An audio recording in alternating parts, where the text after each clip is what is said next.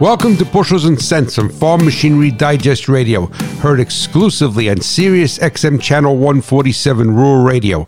I am your host, Ray Bohax, the hot rod farmer from New Jersey. And never forget, it is not what you make, but what you keep that counts. With the right to repair back in the news, the truth be told, it may very well not be what you think it is. For years, there have been interface tools available to the public for the controls on Tier 4 diesel engines in all applications. In regard to ancillary areas, such as a combine header, the access to the serial data most likely will be limited, if not at all. This is the protocol in the automotive industry. There is public and proprietary data. The auto industry is protected by stronger consumer laws than commercial equipment, which agricultural machinery is deemed to be. Agriculture runs on machinery, profits on reliability. Visit farmmachinerydigest.com, where steel and soil meet.